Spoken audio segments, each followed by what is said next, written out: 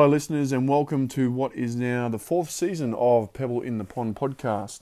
We appreciate your support throughout the first three seasons as we get our listenership up towards that 16,000 mark. Thank you, everybody. We appreciate it, and what a privilege it is to bring you these stories from amazing people. We are here and we are aiming to create a ripple for change for mental health. My name is Sam Stewart and I am the CEO of the Australian and New Zealand Mental Health Association. Each year our association hosts several leading mental health conferences that allow us the chance to meet and connect with the most fascinating and accomplished people in the mental health space. Listen in as we go one-on-one with the people changing the face of mental health in Australia and New Zealand. From lived experience speakers through to researchers, academics, leading community organisations and influential industry leaders. Our Pebble in the Pond podcast episodes may contain content, themes or topics of discussion that may be triggering for some listeners. If you feel you need any assistance with your mental health at any time, please contact Lifeline on 13 11 14 or visit the Get Help page for additional resources at anzmh.asn.au.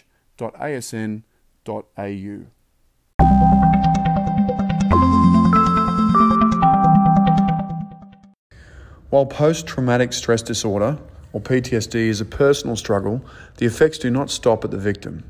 When a parent has PTSD, their words and actions can affect the mental health and development of children. This week's guest, Karen May, is the Associate Director of Military and Emergency Services Health Australia and is also currently working on her PhD at University of Adelaide, focusing on developing a group program for service children living with parental post-traumatic stress. Karen has worked with different trauma populations across her 28-year career, from developing countries, refugees, homelessness, youth at risk, Indigenous young people, veterans, and emergency service personnel and their families. Karen's background is social science, community development, psychotherapy, advocacy, and research. Stay tuned as Karen delves into her lived experience of PTSD and her experience co-parenting with a veteran partner with PTSD. Hello, listeners, and thanks for tuning in to another episode. Today, it gives me great pleasure to introduce Karen May. Karen, welcome. Thanks for joining us. Thank you. Karen, do you just want to give us a bit of a background on your professional career, where it all started for you? Because you've done a lot of things and quite diverse, but I'm keen to hear your story and how you got into it. Yeah, I guess I've always had a bit of an interest in social justice issues right from the get-go. I studied a Bachelor of Social Science in Community Development, and I guess over my career I've worked with lots of different trauma populations, if you like. I sort of started out working with refugees and moved into different areas of disadvantaged youth, stolen generations, Indigenous youth in Sydney, and just different populations, including a bit of time overseas in developing countries. So it's been a journey of learning. I always sort of saw myself as a bit of a sponge and trying to understand, the resilience of humanity as well as, some of the challenges and barriers we have systemically in society. So that's sort of led me to the area of working with, I started out with the REPAT Foundation in 2015, and at that stage government had announced the closure of REPAT Hospital, which was quite contentious at the time. So I worked with the board and the CEO at the time to look at what the future held for the organisation, because the organisation, REPAT Foundation, was the first philanthropic funder of research into post-traumatic stress disorder. And that was quite important because as a philanthropically funded organisation, it could do independent research. So it was actually started with a group of veterans who wanted to understand more about, their prognosis, like what is this thing and can I get better and what caused it. So it doesn't seem like that long ago, but that's really when research sort of emerged in Australia, and similarly the government-funded, DVA-funded research centre was started in the same year. So it's had a bit of an interesting history, and I came on board at that transition phase, and we advocated that research was really, really important in whatever the government considered to build next for veterans' health, and to have research co-located with the hospital, with a mental health hospital for inpatients and outpatients. And So we managed to achieve that in 2017. The Jamie Larkham Centre was built and launched, which is the new veteran PTSD mental health precinct. Yeah, so we co-located there, and the other thing that we felt was very important was to have a centre which enabled collaboration between universities for research, collaboration with different disciplines, different sectors, to sort of provide that real holistic perspective of health for veterans. We also, as an organisation, expanded to include emergency services in 2015 and families. And that's a bit, I guess, what we're going to talk about today, but that was a really important shift for us back then. So during your 28-year career or so, did you start out with the because some of the trauma populations that you've had experience dealing with, developing countries, some of those are, what was example of some of those countries that you? I spent a lot of time doing projects in the Philippines, and love it over there. I still go back and visit friends that I worked with there. I also worked in maternal health, which was largely done remotely from Australia, but we were working with interesting communities in the DR Congo, really sort of challenging settings, training birth attendants, pygmy communities in the mountains, training programs in maternal health and sexual health in India. Yeah, so Ethiopia, it was a really broad program. So refugees, homelessness, youth at risk, Indigenous young people, veterans.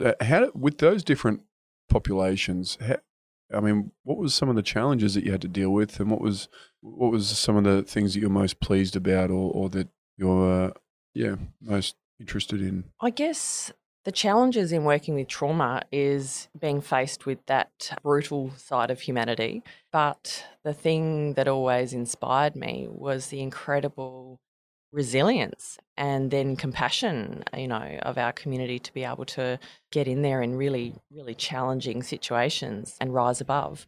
So it's just that sort of, I guess, dichotomy of what it makes us to be human, and just trying to sort of support people who've had a really tough time move through that to some sense of quality of life. And so was it from there that you went down the route of the Veterans Emergency Services PTSD, and this is how we get into the children and the family holistic view. But tell us how that evolved. Well, working at the hospital, I've also got emergency service members in my family. I've had veterans in my family. My great-grandfather, they believe, died by suicide after the war with PTSD. And I guess, I had, at the time, I had a family member who had someone actually in the hospital where I was working as a veteran. And it just really struck a chord with me. I also have some lived experience. My former partner was a veteran with PTSD, and we parented kids in a blended family together. So I had that direct experience of being a partner. And I've also had my own PTSD journey as well, not from service, but had that journey of recovery and living with PTSD. And so I think all of those things combined, made sense. So tell us your first experience in it. What was some of the challenges you faced as you went into PTSD and affiliations with families and vicarious trauma? Yeah, so there wasn't, when we sort of commenced down the road of looking at research and programs for families, serving families, there wasn't much around. So in the veteran sector, you've got agencies like Open Arms. In emergency services, there's virtually nothing. It's kind of a discretionary thing that happens with the organisation. So whether that's fireys, whether that's paramedics, police, it becomes a bit of a discretionary thing for the EAP programs, for example, whether they can or are able to treat or have, allow some of their funding to extend to treat families. But it was a really big need. And, veterans and emergency service personnel themselves were telling me, what about my partner? What about my kids? There's nothing for them. So I just saw a really, really big gap in that area. And then obviously having my own personal experience with that as well. It's a very exhausting, lonely journey. There's been research since that our organisation funded with Professor Sharon Lorne at Flinders. She's been a real ambassador and leader in this area. Again, she's lived experience as a carer.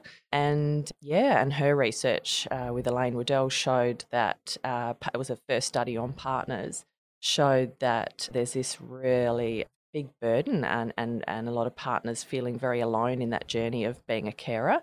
They're trying to navigate the health system for their partner and keep their partner well, but then they're also trying to manage the family unit. Sometimes that involves protecting kids from symptoms. Yeah, and their health comes last while they're looking after everybody else. So yeah, so that it's just been an area, and for me, kids and intergenerational trauma is a long-standing interest of mine. You know, working with trauma populations, refugees, Indigenous youth, etc. You see in intergenerational trauma come up again and again. So I just felt that in Australia we're not really tackling the children, and in fact internationally it's an issue that isn't really being addressed through therapeutic interventions or programs. It's starting to get a little bit more traction now, which is fantastic. Is there any countries out there that are doing this well as far as the family approach? So I've done some big sort of systematic reviews, literature reviews, and as yet, no. There are some programs that are targeting service life. So looking at what it's like to be a military kid, for example, and just the life of a parent going on deployments and returning and that kind of thing. Not so much about living with PTSD. So there's other, obviously, civilian programs that look at having a parent with a mental health issue, but there's real nuances to service families. And when you combine the cultural differences in service families and how that plays out, we need really targeted interventions for that.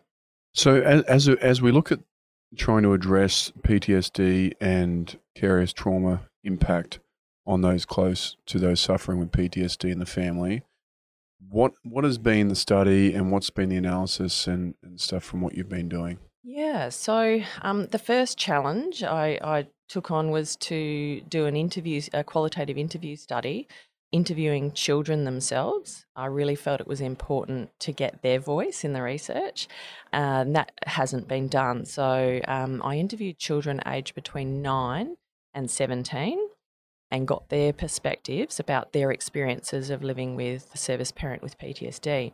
I also felt it was important to interview the parents and get their perspectives about what they observed were their children's experiences and challenges.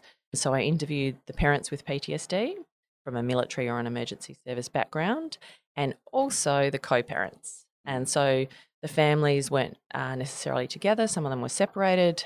I didn't interview all family members from the same family necessarily. Some did, but in other situations it was just a child or just a parent. So they were sort of treated as separate cohorts.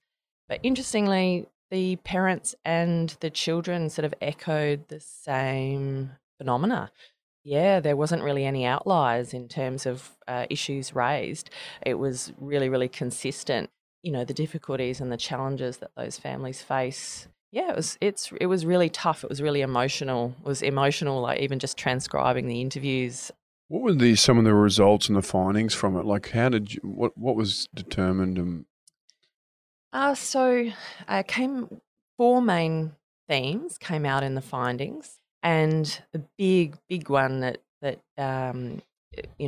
came across from all participants was due to parental PTSD, there's a lack of emotional stability for the children. And when you think about children developing themselves emotionally, that lack of stability, dysregulated emotions, dysregulated arousal states, affects their nervous systems and affects their emotional development. And children are literally little sponges, they're learning ways to cope, they're learning behaviours from their parents. So when you've got a family, really in mental health crisis, it's not just the service member who's suffering, it's the whole family. And the service members are aware of that. And I guess that was the thing, it's such an intense, sensitive topic. But I was so grateful for the brave participants and families that came forward and said, from the parents' perspective, I want help for my family, I want help for my partner, I want help for my kids. I can't get it. And I I feel like, I'm causing them pain. And then from the kids' perspective, as young as 9 was saying to me, I want to do this interview because I know it's about kids like me and maybe I can help other kids going through this. So just incredible, incredible stuff about a really difficult topic, kind of, airing your dirty washing, if you like. But unless we can listen to these stories, this voice of what it's actually like at home, we're not going to be able to design interventions that can really help these families. So I felt it was really, really important to get that voice. And it's interesting because people said to me, "Oh, why are you interviewing the kids?" But I think you get a unique perspective by hearing directly from them about what were their main concerns. And the big things are, for veterans with PTSD, anger. Anger is a big one. And we see that from the research. My colleague Miranda Van Hoof has done the big transition and wellbeing study on defence populations, and anger was a really big topic and really big indicator. I think that when that plays out in the home, the behaviour of anger, and it is a PTSD symptom. This is not about shame or blame. It's a PTSD symptom. Trauma is a psychosocial issue, and we tend to forget that. We focus on the individual symptoms of, nightmares, depression, anxiety, etc. But it's actually psychosocial. It affects your ability to relate to others, and that emotional dysregulation is an absolute core symptom of PTSD. So when we think about that from a parenting perspective, and that going from 0 to 10 emotionally and on the anger scale with really extreme emotions, sudden emotions, volatile emotions, that is going to impact the kids. So the big thing across the board, kids said, if there was one thing they could change, it would be anger and yelling. Yeah, right. What sort of impact, or what sort of mental ill health conditions are we finding in kids of parents who have PTSD? Yeah, well, all the kids and families that participated in my study talked about whether it be a diagnosed or an undiagnosed a mental health issue. It gets largely described for children as emotional and behavioural issues. Okay. Which makes sense because that's what is happening at home. And so there's a lot of emulation of emotional dysregulation in the kids. But it can, as they get older, the more serious diagnosis tends to come as they get older. So for boys, saw a lot of suspected or diagnosed ADHD. For girls, particularly teenage girls, it was more borderline personality disorder. But you've also got, self-harming, suicidality, and that kind of thing as well. But at the core of it, some of the parents and the kids actually said they weren't sure if their diagnosis was actually correct, and they felt it had more to do with living with trauma and more of a sort of a secondary trauma type effect. So I think again that just sort of illustrates how important it is to do this research and actually start to get that real early intervention, because perhaps we could be preventing some of those more serious mental health issues down the track. And how do we recognise this, Karen? Is it going to people who are suffering from PTSD and then approaching their families, or is it more reactive, waiting for them to come forward and say, listen, I know that I'm unwell, but also my family's starting to suffer. Is it the reactive side, or are we hoping to go to create that awareness and education and the opportunity to get in there and early intervention with the family members to have a better chance of successful outcomes? Well, most of the families that spoke to me had tried to get help, and often the first presentation came at school, or it came with the teachers raising it, that a child wasn't coping at school, or was looking out the window and not able to concentrate, or was bursting into tears suddenly, or having an anger outburst, not getting on socially, getting bullied, sitting on their own. All those sorts of things were playing out at school. But with the family in crisis, so, you can imagine they're trying to manage and navigate and understand PTSD and what it's going to mean for them as an individual, the treatment options, dealing with work cover, stress, real practical changes in life too, having to move house sometimes. I had quite a few regional first responders that were literally kicked out of their house once they got a diagnosis, police housing, for example. So the whole family is dealing with really practical changes, let alone the actual PTSD itself and getting, Wow. diagnostics, navigating health systems. As well as that, if they've got children, their children are going to school and trying to keep it together and manage at school. And so what was happening was the teachers were, kids were getting into trouble.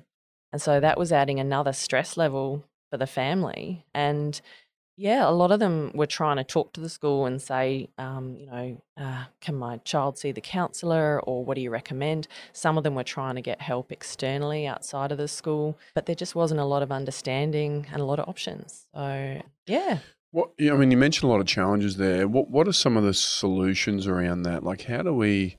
Because I mean, people getting kicked out of homes because they've been diagnosed with that. I mean, that's a cultural issue within the service sector itself. Yeah. But then other challenges like not having a home, going to school, trying to put on a brave face, money for support and professional help outside of that, possibility of moving locations if they're continually moving around regional areas. Yeah. I mean, there's a number of issues there, and how do we address that, do you think? So there's some really great new programs. There's a program from Defence called Defence School Mentors, and so they are spread out working across schools for Defence children. They were largely targeting current serving, so kids who'd had parents deploy, recently, and they'd sort of work with those kids. The group in South Australia that I've been working with, they're now trying to expand their scope to include former serving military kids that may be, encountering PTSD or other transition issues in the home. So that's a fantastic program. But then for emergency services, that doesn't exist. So it'd be fantastic if a program like that could, broaden and encompass emergency service kids potentially going through similar things. And this is a conversation we had at the conference yesterday was, I think Sandy McFarlane raised it as well.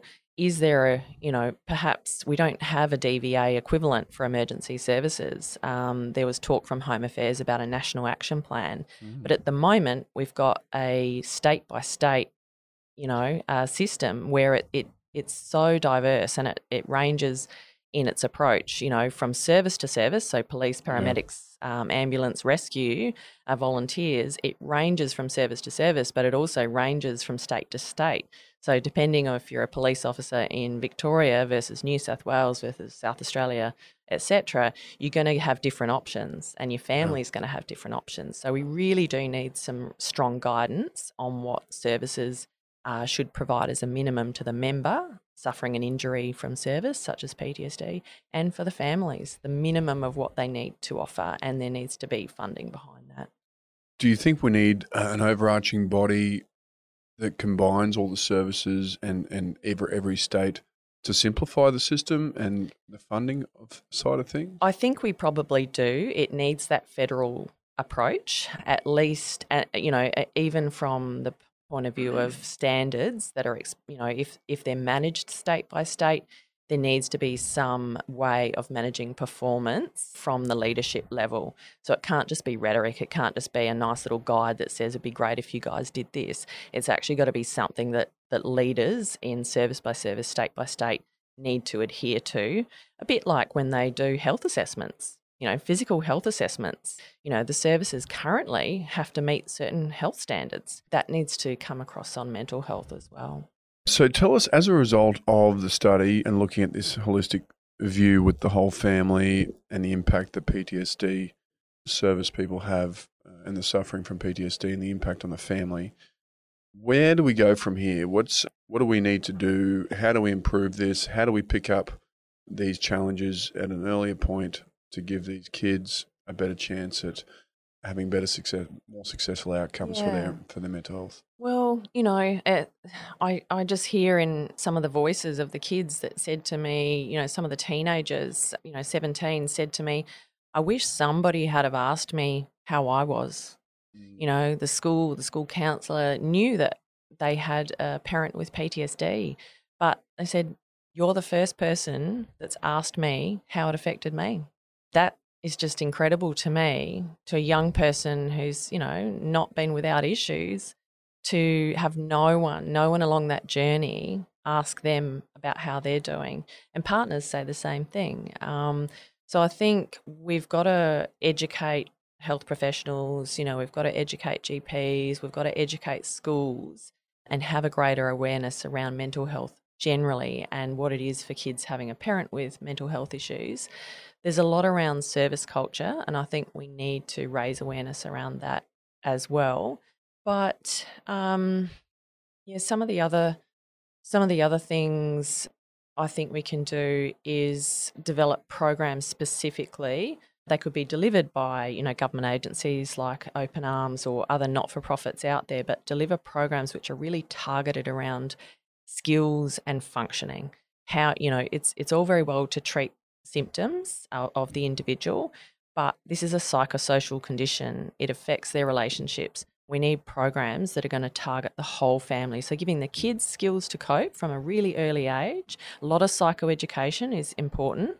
A lot of kids said, I didn't know what was happening and why. And parents said, we didn't know how to explain it and we didn't know whether we should explain it. So there was this real discord of understanding for kids. They knew something was going on, but often it was sort of hidden. Real conspiracy of silence around service, and I can't share my traumas, so I'm not going to talk about it at all. But kids can see, what something's going on. So we need to get better at psychoeducation and developing programs. I personally feel that group programs are so valuable because they reduce stigma. When you're in a group of other kids, for example, talking about their experiences, it starts to normalise what you're going through and give you a kind of permission to talk about what you're going through. Shared experience.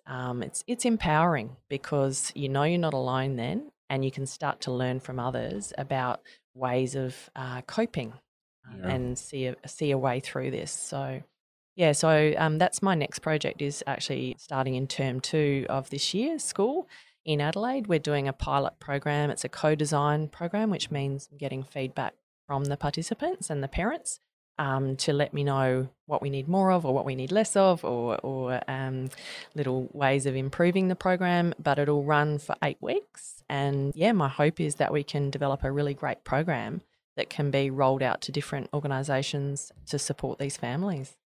It sounds really exciting. And you're with Mesha, and tell us a bit about that organisation and the great work that they're up to as well. As I said, so the REPAT Foundation moved to Jamie Larkham Centre and rebranded to Military and Emergency Services Health Australia. So we're a research centre, but we also, we're philanthropically funded, but we also do training and programs. So our programs come from the research, so we develop them with an evidence base under research. Our difference, I guess, from other centres is that we're focused on that extra criteria of psychosocial function. So we like to build innovative treatments and innovative programs that treat someone's functioning, help their quality of life, help them be able to leave the house, help them get back to maybe education or volunteering or working. And our programs are seeing that happen. Interestingly, by treating functioning, we actually see a side effect of symptom reduction. So it kind of brings a different perspective. Yeah, if you only target symptom reduction, you don't get improved functioning. So, family might still break down. Whereas if you approach functioning, you often get a lowering of symptoms. So it's exciting. We're a great team, lots of innovations, everyone from amazing data analysts through to long-term, epidemiologists, qualitative researchers like myself. And we have a big student program as well, which is amazing because it's sort of bringing that next generation of clinicians and next generation of researchers coming through with a deep understanding of the issues. How long has it been going for? So since 95. Okay. So what's that, over 20? Yeah, 27? 7 years, yeah. Wow, that's incredible. So, I mean, the work you're doing is amazing. And there's so many aspects to it, but it sounds like the team's growing as well. Yeah. What excites you most about moving forward? It just excites me to work with a team that have this incredible passion. A lot of us on the team are lived experience, and that's a real value of ours, that we believe programs that are lived experience and research even that's lived experience holds incredible value. And we just really hope to start to shift the mental health paradigm in Australia and indeed internationally. And we work with different groups internationally on some of these topics. We've founded a research consortia which focuses on service families. It's the first international service families research consortia. So that's fantastic. We have 3 meetings a year with different country participants and a bunch of amazing Australian researchers in this space, as well as practitioners and lived experience stakeholders who bring, the issues from the coalface into the research area. That's what we're all about. It's all about, we don't want to go out there and tell industry and families what we need to research. We want them to tell us what the issues are, and we can then respond. Well, you can clearly see that that's your approach to everything you do, putting the people at the centre of everything, but not just the people suffering from the illness, but also the people around those people, the support networks of those people suffering, which is too often forgotten, but such an important piece of the puzzle to get their input. And I'm so glad that you got the kids' voice in there. I mean, it's logical to think that you would ask the kids and have them involved, but the fact that it really hasn't been done before is quite incredible. Yeah, well, the issue of intergenerational trauma sort of came out from Holocaust generations. Yeah. But it sort of is fascinating that we really haven't done a lot more in that area since then. So I think it's a real opportunity. It's a hard topic, it's a sensitive topic, but we kind of need to delve into that hard stuff so that we can actually help these families. Well, Karen, I think you're doing an incredible job. You're clearly passionate about what you do, and Mesha and all the things that they're up to in Adelaide. Well done and congratulations on where things are at. How can people get in touch with you guys? So we have a website. So that's www.mesha.org.au. So that's MESHA, Military and Emergency Services Health Australia. And our main phone number is 087 002 0880. Yeah, we're always happy to take inquiries. A bunch of amazing programs that we offer, lived experience programs to help functioning. We have a trauma art psychotherapist who offers free counselling to family members, which is, kind of a rare service. That's in South Australia. But we collaborate with researchers, as I said, nationally and internationally, and are happy to have those conversations about, what next. Yeah, well, congratulations on that. And thanks for sharing the story and your journey and also the great things that you're up to. We appreciate it, and thanks for your time. Thank you so much for having me. No worries.